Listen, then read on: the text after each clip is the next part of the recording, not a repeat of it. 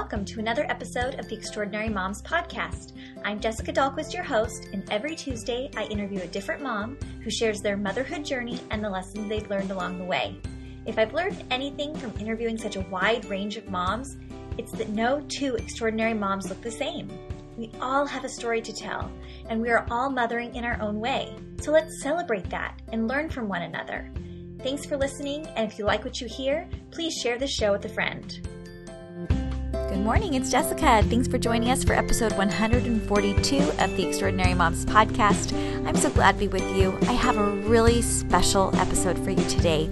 It is with Lindsay Ostrom. You might know her better as Pinch of Yum online. She's an amazing food blogger, and I found out about her story after following her recipes for a while, and she was pregnant with her first child. And she posted on social media one day that she was 24 weeks along, going to a regular doctor's appointment, and they said, you need to head straight to the hospital. You're in preterm labor. She ended up delivering her son, and he died shortly after. And today she's bravely going to share what that process was like, how she went through losing her child, and what life has looked like since then. She also talks about how even though she went home empty-handed, how that doesn't take away her role as Afton's mom. Oh, so powerful. I know there's so many of you who've gone through a similar loss that can identify, and you're going to really love hearing from Lindsay today. So let's get to it with Lindsay Ostrom. All right, I want to welcome Lindsay Ostrom today. Hi, Lindsay. Hi, Jessica. Thanks so much for having me. I'm so glad to be speaking with you. I originally found you because I love your recipes. You are Pinch of Yum. Yes, that's me, also known as Pinch of Yum. Yes, exactly. I don't know if you're more known as Lindsay or more known as Pinch of Yum now.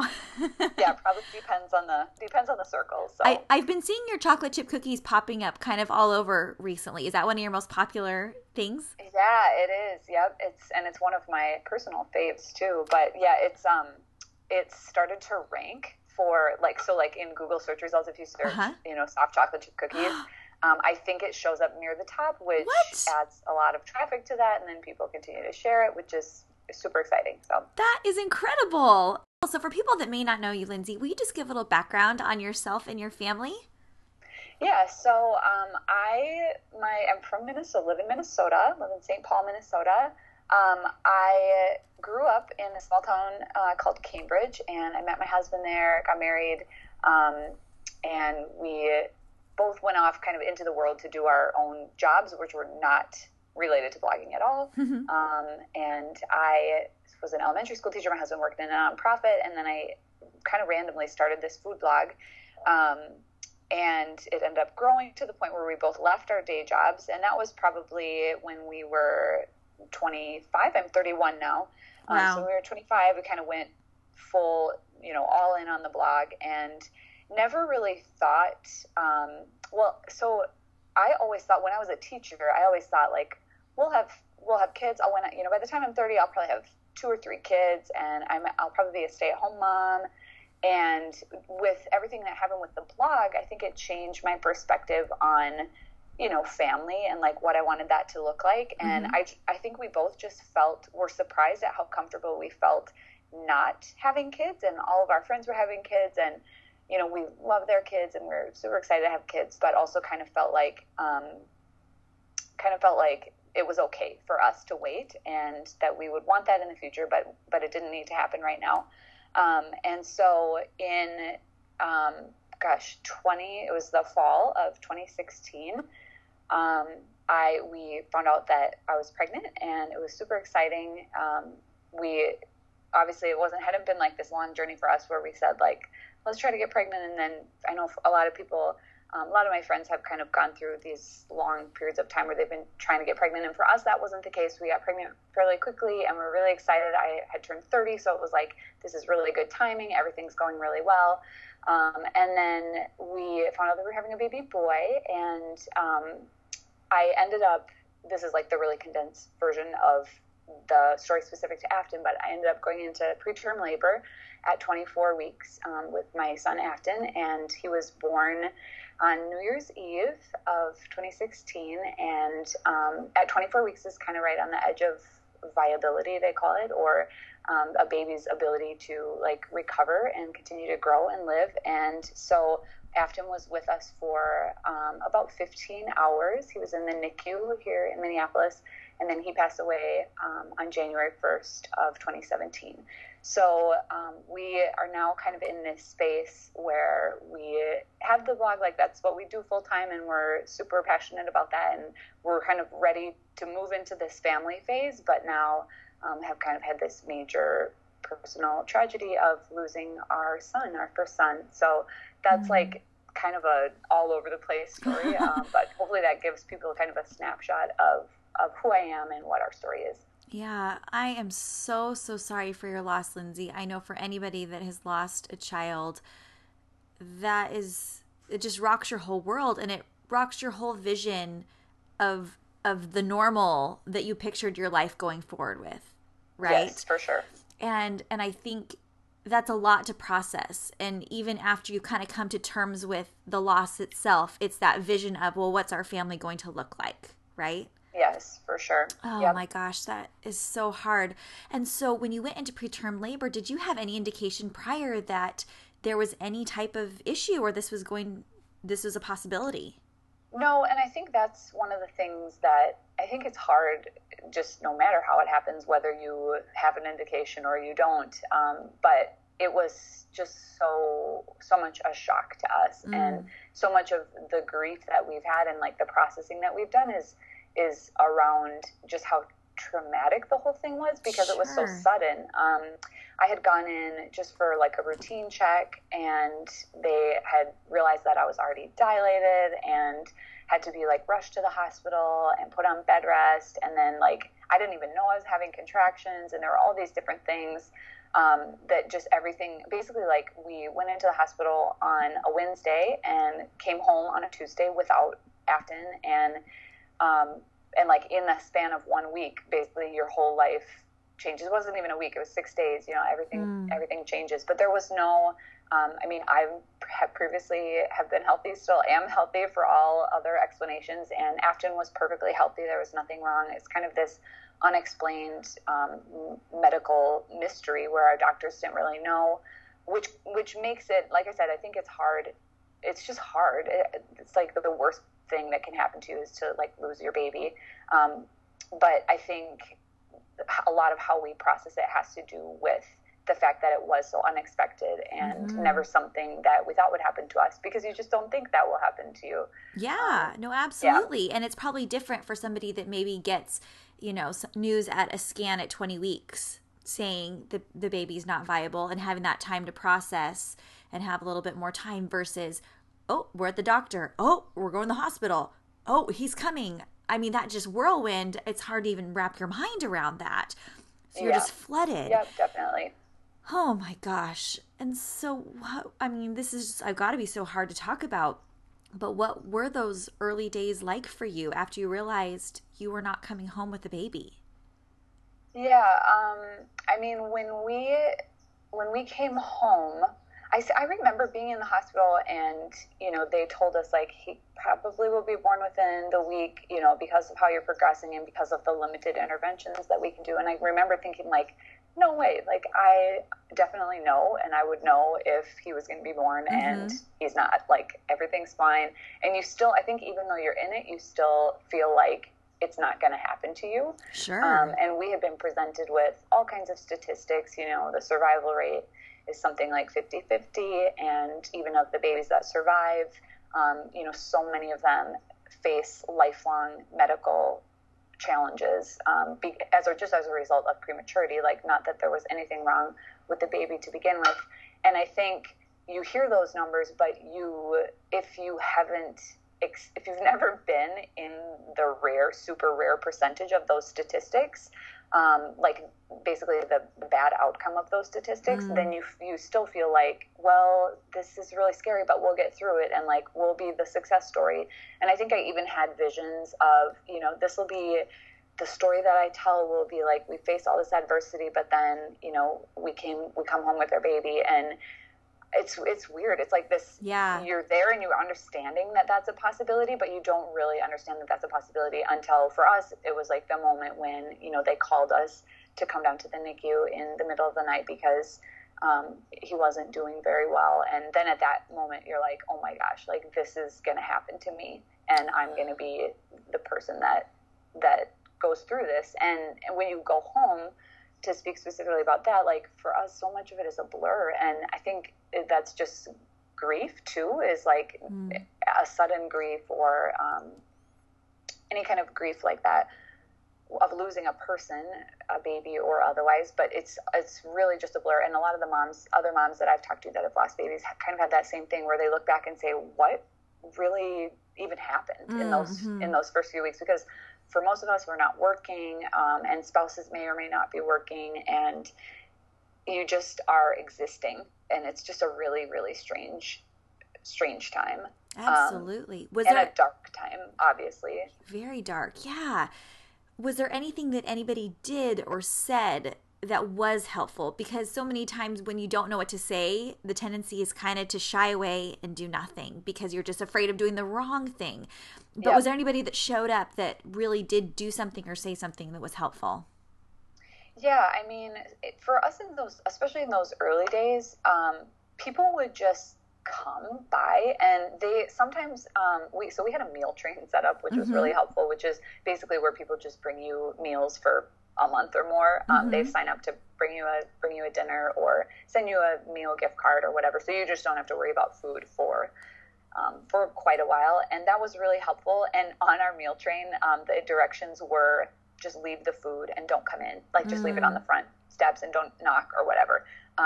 And that was really helpful to not have to, like, out of the blue talk to someone. And especially a lot of them were people that I hadn't spoken to in such a long time. They were, friends from college or friends from whatever. And so to have to, like, catch up would have been really exhausting.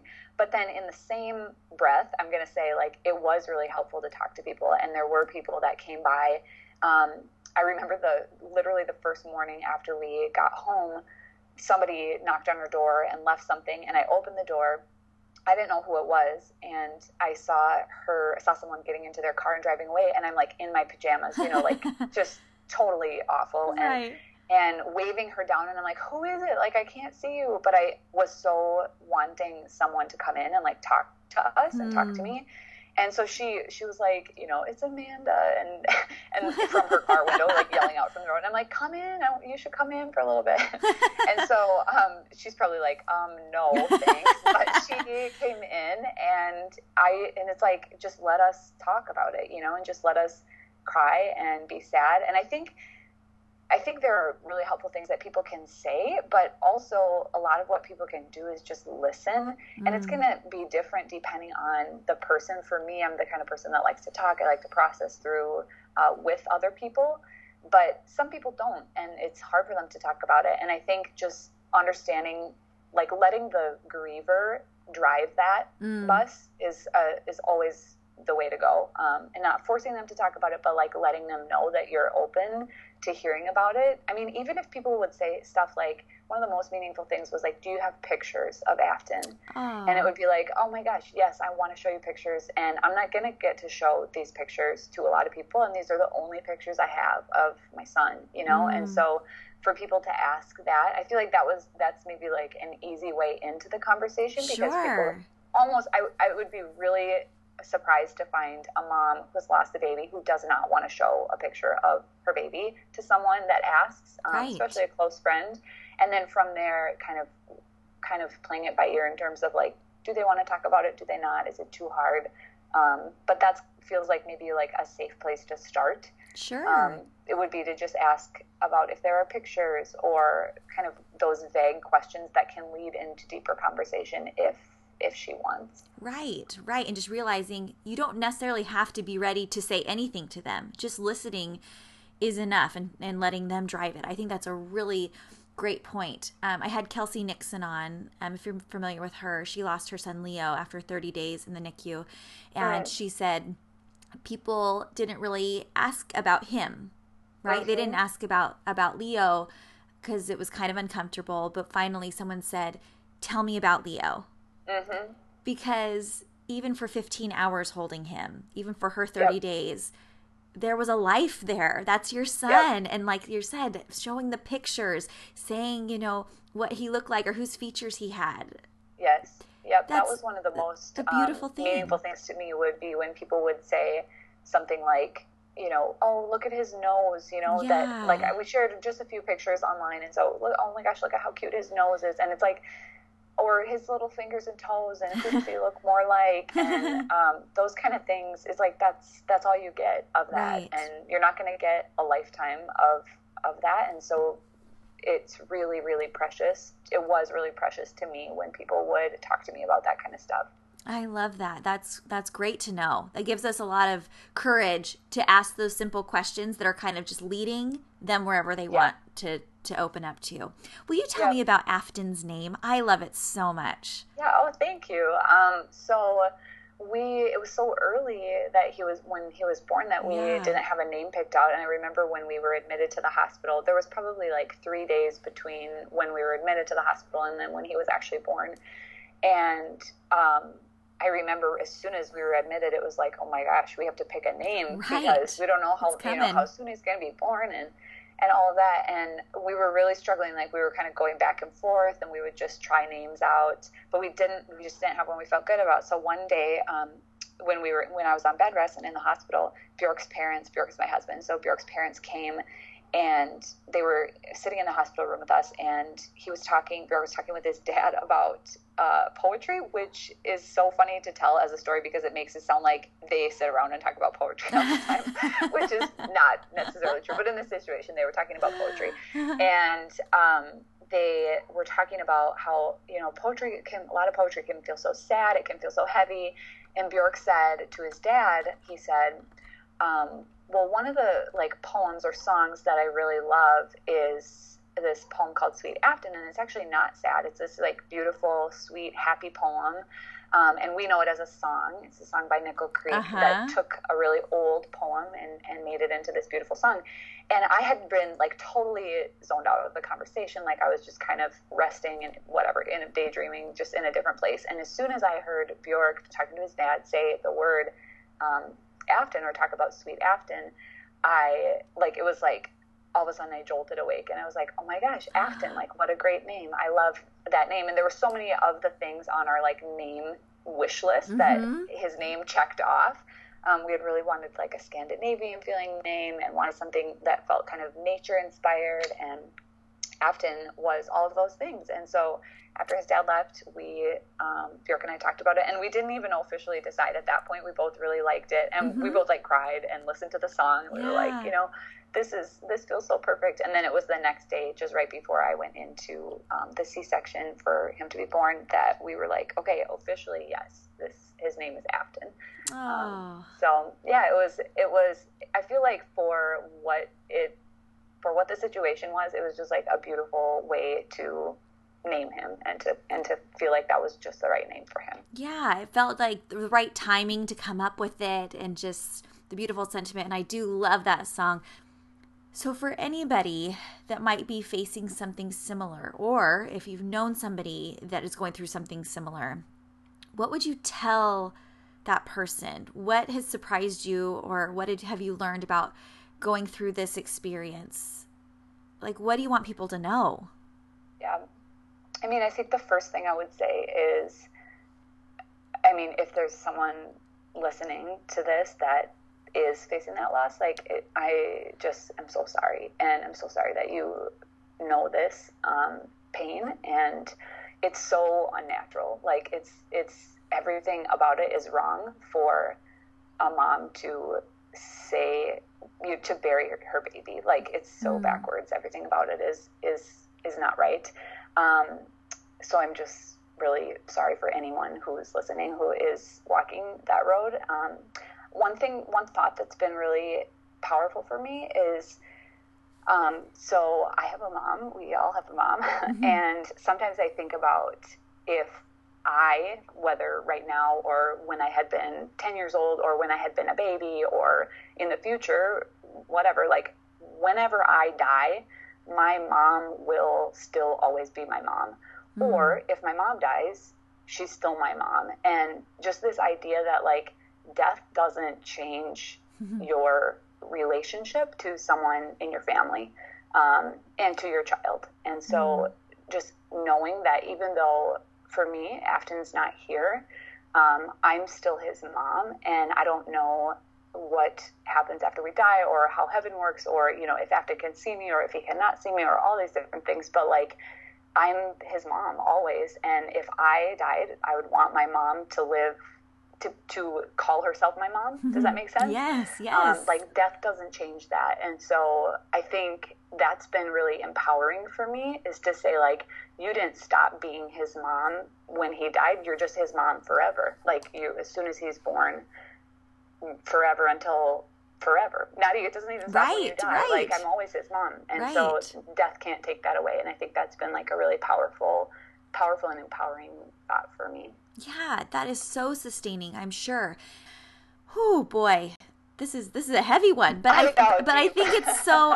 We'll talk about cookies and blogging in a few minutes, right. but just to wrap up this part, how has this journey changed you as a person since you became a mom, Lindsay? How are you different now than you were 5 months ago? Yeah, I think probably the biggest difference, I mean, okay, I could say like negative differences. And you can say that if you want. Yeah. My experience with motherhood is also my experience with grief. And like, it's a weird thing where I know what it means to be a mom, but not really. Like, I don't know what it means to get up with your baby every night and to pick out the right stroller and all that kind of stuff. But I know this other deep side of grief and loss and love. And so I think on the deeper and maybe like sadder side, it's made me more tired. That's probably a universal mom thing. yeah, you're still more tired. Grief, right, whatever. But I'm tired, and I think I'm more sensitive. But I think the sensitivity could lean either side. I think it can both be a negative thing in that people will say things that are just, everything becomes harder for me. You know, somebody else announces that they're having a baby, and it's like, oh my gosh, I'm so sensitive to that. Sure. But then I'm also more sensitive in the way of like really being aware of what's important and what things matter, and just maybe being softer in general. I think before having Afton and like being his mom, I had that softer side of me, but it wasn't quite as on the surface. And I think now it is more on the surface. And I think I'm more both my grief radar and my gratitude radar, I would say, are just really heightened. Just having like a heightened sense of what's important, what matters, what doesn't matter. And it's weird because I've heard that this is true for a lot of people that go through a really hard experiences, is they would not necessarily want to live that experience again, but they also would not want to go back to who they were before that experience. And I think that's really true for me, where of course I would never want this to be my story, and I would never want to go through that again. But I also feel like I'm a better person now, having lived through that, than I was before. And you just, it's the kind of thing where you don't know until you know, or you don't have that finely tuned grief radar until you've been through grief, or same with the gratitude. So I think there are a lot of hard things, but there are also a lot of really good things that have come out of my unique journey of being a mom. Yeah, that is a great way to put it. The grief radar and the gratitude radar, just being more sensitive. And I think that's okay to be sensitive to grief, because it's not only your own grief, but I think you'll also be more sensitive to other people's grief and the empathy that goes along with that, wouldn't you say? Yeah, for sure. And it's a kind of thing where you kind of becomes a magnet, you know, Sure. Like you hear about other people and it's like, oh my goodness, I need to go listen to their story. I need to read their book. I need to check out their blog. And I need to connect with them. And I think that comes from that heightened sense of like, you know, grief rate and like a sensitivity to it. And it feels good to read those stories and cry, you know, and like it feels like I'm able to give them the weight that they deserve because I myself have experienced it. So it's probably on some level like just a deeper sense of empathy, or an ability to kind of like take on those emotions as they relate to someone else's story. Absolutely. And you were very public with your life before getting pregnant and everything. And after, did you feel kind of an obligation to share, or was there ever a time when you felt like you didn't want to be public with it, or that you wanted to be more reserved?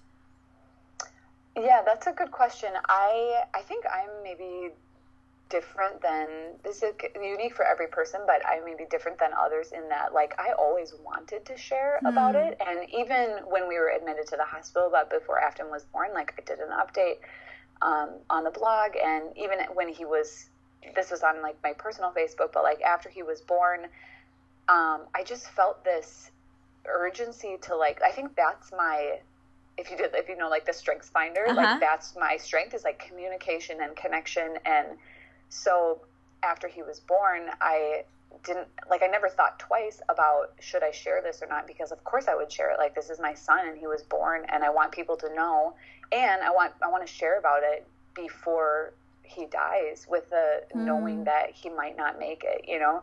And I think there are other people that actually, other like lost moms that I know that I'm friends with, who still, they lost their babies around the same age as Afton was, which is like at that 24 weeks, and had never even told their close, I shouldn't say close family and friends, but like had never even told their community that they were pregnant to begin with. So then obviously never told them about the loss either. And I think it's just different for every person. But for me, I always felt like I wanted to share. And I'm really, really grateful because I have a safe place to share that. And like the blog community that we've kind of built over the years just was so incredibly supportive. And it's like internet support, you know, comments and stuff like that. But it really made a difference to me and like meant something to me beyond just the internet.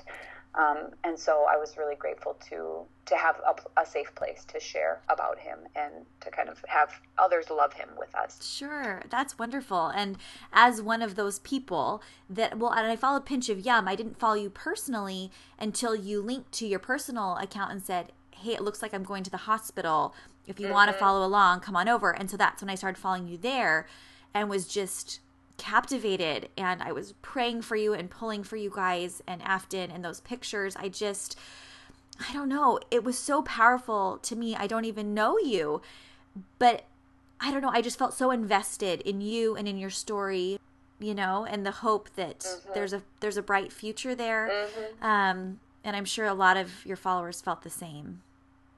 Well, thank you. I appreciate that. And it's like, hopefully what I'm communicating here is like, really, that just means a lot. Means a lot more than you would think an Instagram comment or a like or whatever. Well, sure. When somebody comments, when someone comments on your chocolate chip cookies, you're like, oh, good. I'm glad they liked it. But when someone comments on your baby, and when someone sincerely offers their condolences, that's got to go a long way. Yes, it really does. And so now 5 months later, what role does this loss play in your day-to-day life now? What does your life look like now? Yeah, I would say it looks fairly normal, maybe with a little bit more exhaustion kind of woven through everything. I teach workshops for food photography, and I just taught like my first one, you know, after kind of being back at work after losing Afton.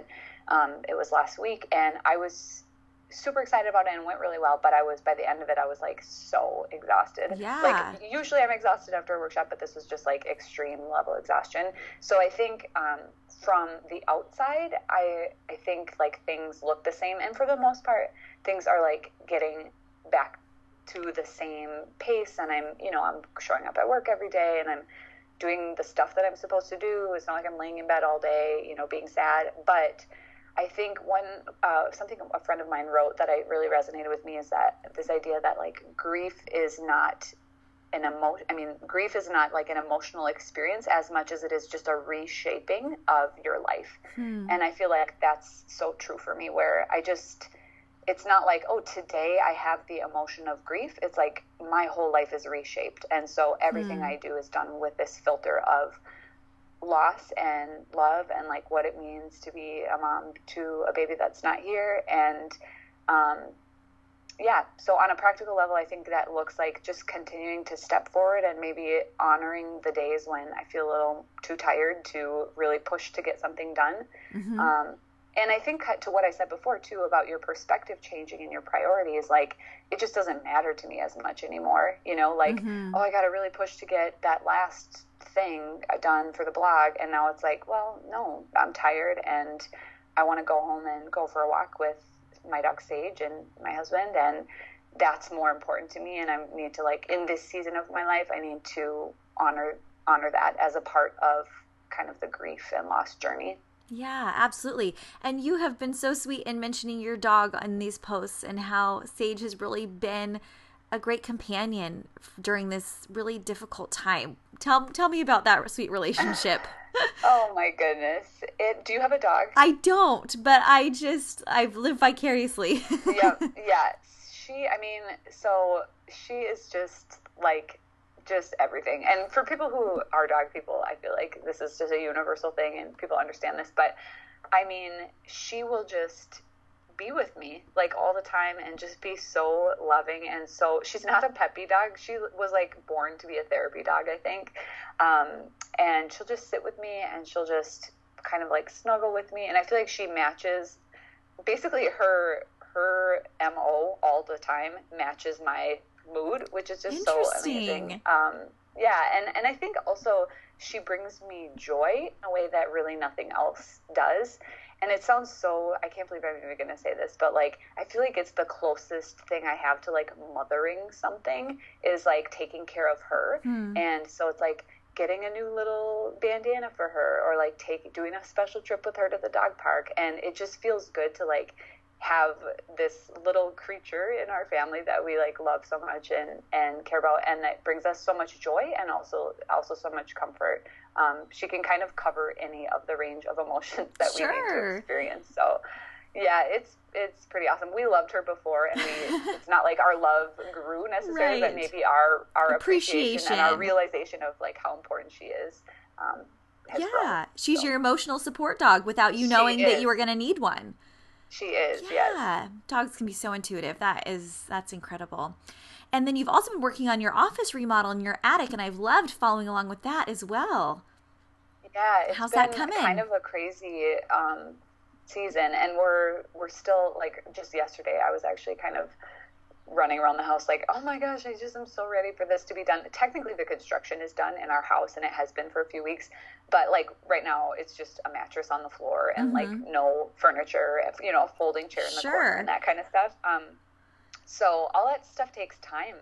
And going back to the exhaustion piece, it's like, oh man, how it's so hard to find the time and energy to put all that together. But yeah, the remodel for our upstairs was actually meant to be to happen because of Afton and because of, we're having a baby, and so we need more space and all of that. And they were supposed to come and start the day that we got home from the hospital. So literally from the hospital room at the day after Afton died, I was like, Bjork, they're coming like tomorrow. You have to call them and tell them not to come, that we can't have them come, and to like take all the lumber back and like, get all the stuff out of there so we can go home and have it be in peace. And our builders were just incredibly gracious about it. And we ended up pushing the project back. So we still did it, but gave ourselves, 2 months or whatever of peace and quiet at home. And then to be honest, I think having them in the house and doing the construction, we have a really small house. So it's like, you definitely don't want to be home while they're there. It's just like so loud. But that was, I think, a good thing for me to like force me out of the house a little bit. And that's a good kind point. of say like, yeah, just like now's your time where you need to be at work because you can't be at home during this time. And just having a change in our house too feels really good. I know that's something that's common for a lot of people that go through grief, but just saying like, we're different and this is a new chapter in our lives and we want our physical surroundings to represent that. That has felt really good. And so as an amazing cook, as a great baker, what do you usually make for your family? What are some of your go-to recipes that we might want to try for our family this week? Oh, this is like feels so predictable, but I guess maybe the people that listen to your podcast don't know me, so they haven't heard me say this 100 times already. But I have this recipe for it's kind of like a twist on a guacamole sort of thing. I call it magic green sauce. Okay. And it is like an avocado-based sauce, so it's just avocados. I use my food processor all the time, so it's like avocados in the food processor. And there's a lot of herbs in there, like cilantro, can be basil, can be parsley, garlic, lime juice. There's a jalapeno in there, so it's a little spicy. Basically, everything that's in there is green. I also put pistachios in there. And it's just this, like, really yummy dip / sauce / goes on everything kind of concoction. Okay. And I use it all the time. Like, I will toss it with salad, whatever salad ingredients I have. I'll put it on a sandwich or a burger. Or put on grilled chicken. It's just amazing. It's just a magic sauce. It's just magic.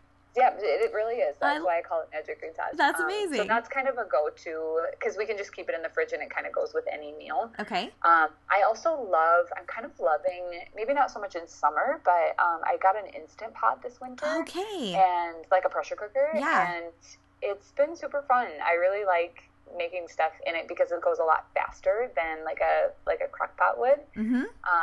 So I like that a lot. I have a lot of curries and a lot of soups that I like on the blog. But if I had to tell you like one recipe, I would say go try the magic green sauce. And if you have a sweet tooth, I would say the chocolate chip cookies are probably the most popular on the site. And they're like, it's, for me, that's like a memorized recipe. Yeah. Along with the magic green sauce, those are some staples for me. How did you learn how to cook in the first place?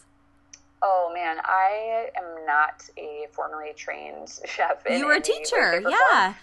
But I would say I learned just through trial and error and, like, making what tastes good to me. So when I was in college, I lived with a bunch of girls, and one of the girls that I lived with, she's still a good friend of mine, Angela, shout out to Angela. She is a really good cook, and we both love food, and we would just, like, try random stuff all the time. Usually it was like based on an idea we saw in a cookbook or magazine, but then we'd kind of make it our own thing. Yeah. And when Bjork and I got married and we were like working jobs and officially had times where we'd like come home and, you know, now it's time for dinner, we're going to eat together, and kind of like feels like playing house a little bit. Yeah. But I loved cooking for like an audience, like having someone to cook for. And I'd get so excited to talk about food, and he'd kind of be like, okay, like, I don't really care, but I'll eat it, and it's so good, and all of that. So the blog just sort of became a place for me to talk with people about what I was cooking. Maybe less of like, I make such great food, and here's what you should make, especially in the beginning. It was more like, I tried this recipe from this cookbook, and I really liked it. Let's talk about it, that kind of thing. But then as time went on, I started to get more confident just playing with recipes on my own and kind of coming up with new ideas. And yeah, so a lot of it's been like a trial and error type learning through cookbooks, through other blogs, magazines, stuff like that. I think maybe that is why I love your stuff so much, is that it is so approachable, because I feel like even I could do it. Like, you figured it out, and yes, you're more of an expert now, obviously, after so many years, but I can do that too, and it feels really approachable, and it's just regular food that's delicious. It's not like really far out food, so it's good for my family. That's awesome. It makes me happy to hear that, because that's what we go for. So that's so great. So what do you have looking forward to this summer, and what's on the horizon for you, Lindsay? Yeah. So we have some travel lined up this summer, which I'm excited about. And I found travel to be just like a really good thing for us in this season, just to get away and see different places and all of that. And so we are traveling, we're going to Alaska actually in like a week, so that should be super cool. And then we'll go to Wisconsin with my family, and possibly doing a couple other trips this fall. So that's kind of, I feel like that's like the big exciting thing. Obviously we'll be finishing off the attic and kind of getting all our furniture up there and stuff. And we've been given, I mean, in terms of on the kid and family front, like, we would love to think about and talk about trying to have another baby, but with everything that's happened for us, our doctors want us to wait for quite a while before we try again. So I feel like we're kind of in this limbo time of like, well, we can't do the number one thing that we really want to do, which is start a family. Right. So what are the second best things? And I feel like those are some of the second best things that are continuing to work on the blog and doing fun things like travel, house projects, stuff like that. Right. That's wonderful. Well, I'm so excited for everything you have coming up. And I just want to thank you so much for sharing your journey. You are truly an extraordinary mom, and I can't wait to see what the future holds for you. Where can people find you online? Yeah, well, probably my most active place is Instagram. So I'm at Pinch of Yum on Instagram. My personal account on Instagram talks more about, our personal life and grief and loss, and that's Lindsay M. Ostrom. And probably the best way to do that is just it's like linked in my, or mentioned in my profile of Pinch of Yum. Then the blog is just pinchofyum.com. And I feel like those are probably the three best places to start, the places that I exist on the internet most frequently. That's great. And I'll link to everything on extraordinarymomspodcast.com so people can find you there. I always ask my guests one final question, Lindsay, and it's this. What would you tell your pre-motherhood self?